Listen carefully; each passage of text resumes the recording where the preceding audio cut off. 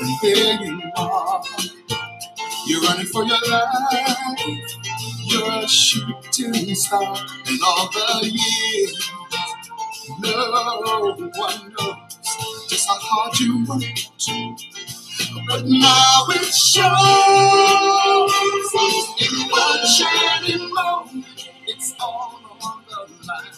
In one shining moment, they're frozen in time. All right, so we started the first day with 9 wins. Day number 2, 12 wins. I was arguing yesterday with a client because he ended up paying me after all this. He's like, how the hell did you get profit at the first day after the craziness? And it's because what Putin is learning, that if you're the smartest guy in the room, you're in the wrong room. You got to get collaboration. You got people around you to start helping you, okay?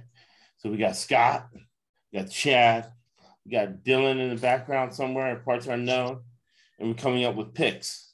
So today, first game is going to be, what is the first game? First game is North Carolina Baylor. Carolina Baylor. All right. So first 4 games, Chad, hit us.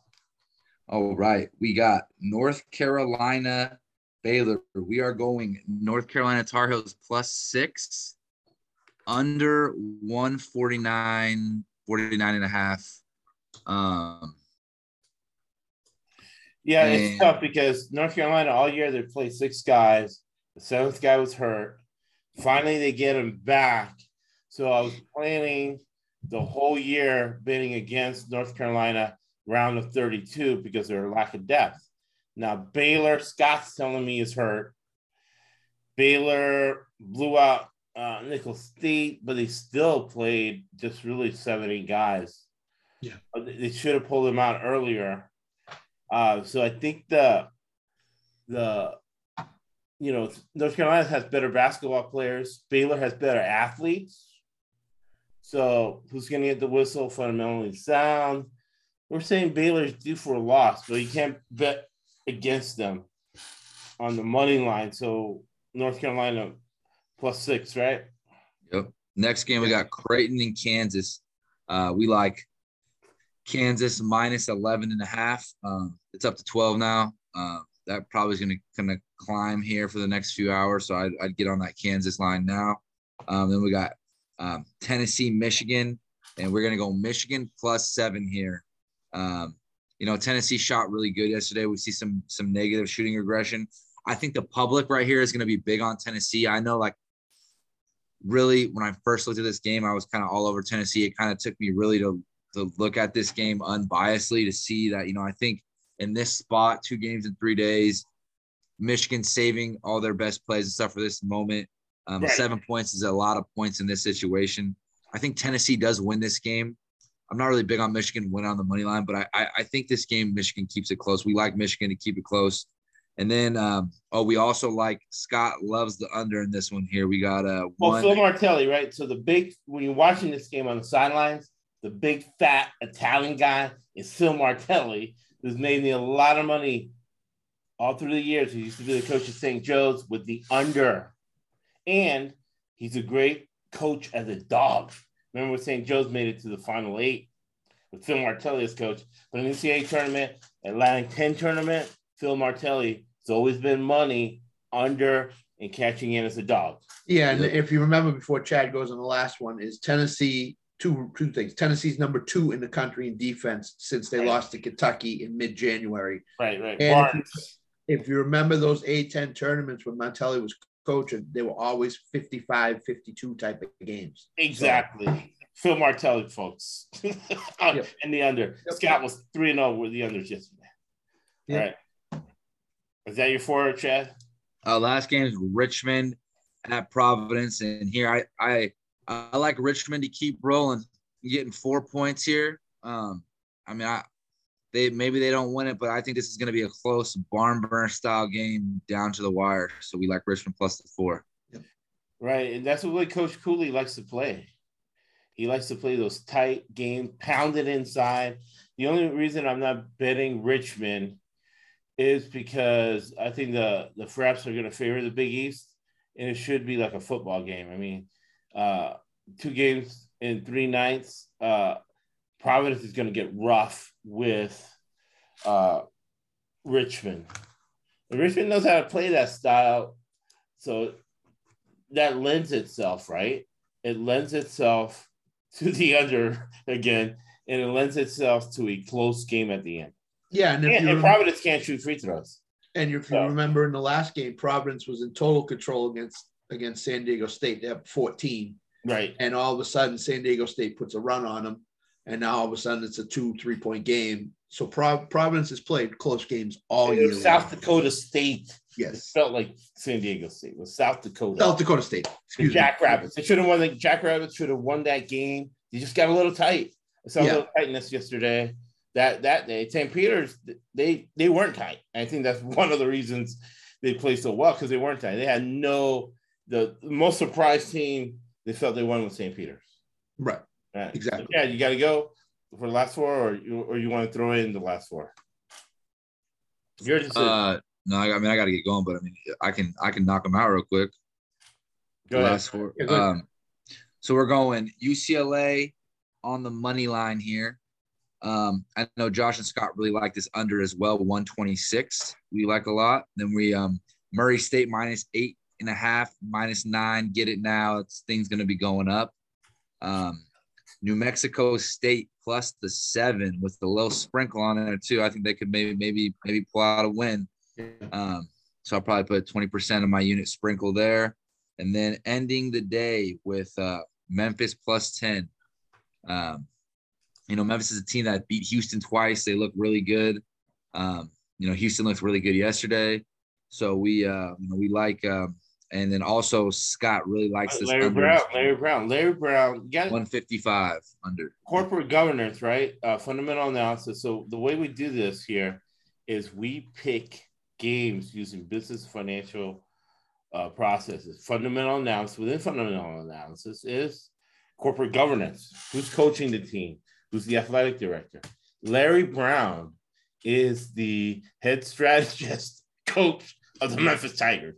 Penny Hardaway, I think Detroit, Rasheed Wallace is the coach of the post guys at Memphis. These are guys that won an NBA title. Rasheed Wallace is perennial all-star, great player. He knows how to play basketball. So to me, it's almost a gift here. They have depth. And they've been saving plays. Remember, Andy Reid, we talk about Andy Reid, Bill Belichick. They save plays for division games in the playoffs. Larry Brown does the same thing, and he's the head coach, right? So right, and you know that staff has probably gotten less than no sleep. Larry Brown's breaking down the tape over and over again, trying to find some weakness, and he's probably found a couple that he can exploit in Gonzaga. I mean, he's 82 years old. Yeah. My dad can't sleep, right?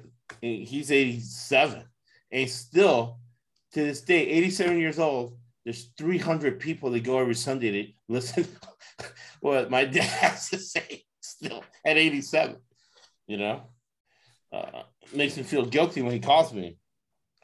Right. Like, other people are listening to him. All right, so what are the 3 over-unders that you're focusing on, Scott? So the Baylor, North Carolina one is an under for me, and Chad pushed me that way because if you look at the early games in the NCAA tournament, especially the first tip-offs, they've been low-scoring defensive games.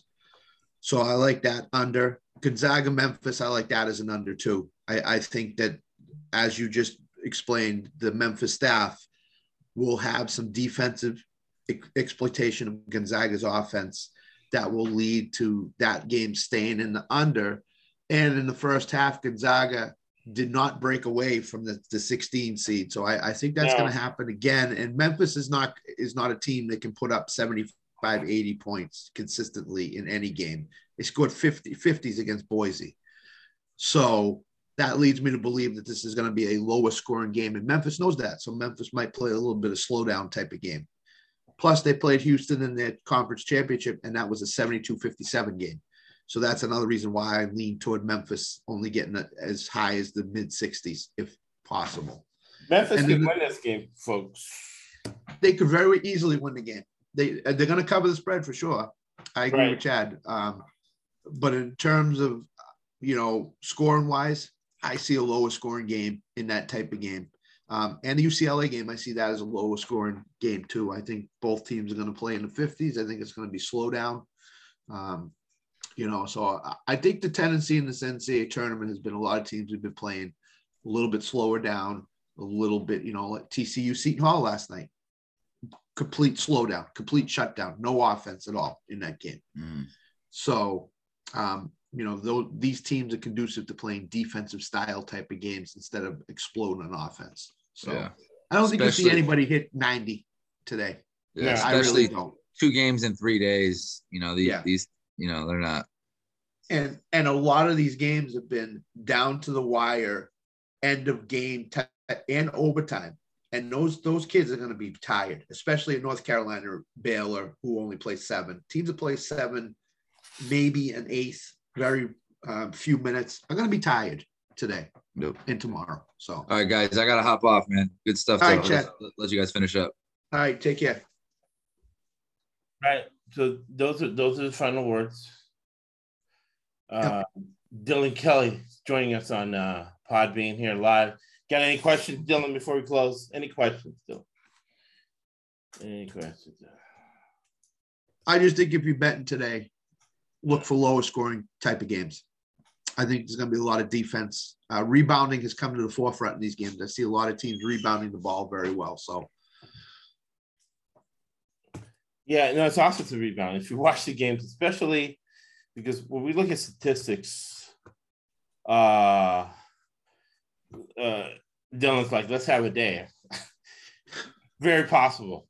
Yeah, and me and Dylan have talked on the Twitter stream that he created or whoever created. Yeah. He likes UCLA today. It looks like on the money line. Yeah, I like UCLA on the money line. Yeah. Definitely UCLA on the money line. Definitely the under. Yep. And the statistics, analytics does not work. I'm beginning to believe that analytics don't work in basketball. Mm-hmm. I know they do not work in football. Yeah. They work 100% in baseball. Right? And, got it from the horse's mouth, people that, math majors at MIT. So there's key statistics, though, that are very important. And for sports betting, for college basketball betting, offensive rebounding is a great statistic for betting on college basketball games and the enjoyment of watching it. Because if you go to Ken Palm, right, and you look at, Murray State, and you see that they're a lot better offensive rebounding team than St. Peter's, as you're watching the game, watching Murray State get the offensive rebound, it's a lot more enjoyable. Yep. And another team, they're not on the slate today, but they are tomorrow. They're playing the first game. Houston, really good offensive rebounding team. They know where to, Sampson has taught them where the shot goes, where to step in for offensive rebounds. Michigan State, great defensive rebounding team. Last night, proved it against Davidson. That won the game against Davidson. Yes. By 1 point. But the fact that they locked down the boards and offered the rebound won them that game last night. Right. They were not great. Davidson played fantastic all year. They did. All year long. And really, if I were to talk to coach at Davidson, it's a strength and conditioning coach. Yeah. He did a great job because they played great, but when you get the elite level, they needed more hydration. They needed more, another biscuit for breakfast. That little bit, man. Hey, the very little margin between Davidson losing in the first round and making a Final Four run because there's a lot of talent on the Michigan State team, and they had them beat. Yeah, if you look at the NCAA this year, there's not a ton of explosive teams. There's a lot of consistent teams right across the board, and that's gonna get you a little bit further this year because of the not a lot of explosive teams. So if you just stay consistent, and Michigan State's a good defensive team, and Houston's good on both sides of the ball, I'm really high on Houston. I think Houston can make a run here, but their depth is the Final Four last year. Yeah, and their depth. Who knows what they, it's going to kill them. It's going to probably get them in the game here soon. But I liked Houston a lot. They got up big on UAB yesterday, and they just kept them at arm's length and kept them away from making a run. So that's the team you got to look at. But I think we're on. I think we're on all these games today. I think Chad's right. In the over unders. So. All right, so we'll finish with this. Whoever joined the live stream, if you have any questions, let us know. I'll put my Twitter on here. If you have any questions, feel free to ask. I get a lot of questions during the day. Yep. And we always close with Winston Churchill. Zelensky is walking the streets like Winston Churchill. To prove Hitler wasn't to kind of intimidation tactic to Hitler. Hey, I'm not afraid of you. Go ahead. You're going to bomb me? I'm walking the streets. Come on. Zelensky's doing the same thing to Putin. But he has a no-fly zone, which is the S-300, right? The whole no-fly zone is most of the S-300 is a no-fly zone. Here, we're giving stuff away. We're civilians. Winston Churchill said, you make a living from your labor, but you make a life from what you give, right? Somebody said, oh, you stole that from Virgin River. I'm like, no, I stole it from myself. I'm a British Litmage. Thank you for listening to the ESBC podcast and everybody on that live stream Twitter. Thank you for listening as well. And feel free to reach out to any of us. We are a wealth of information. That's why this one don't cost $800 and that costs $200. And I don't know what that costs. I'd be ashamed of work. That's why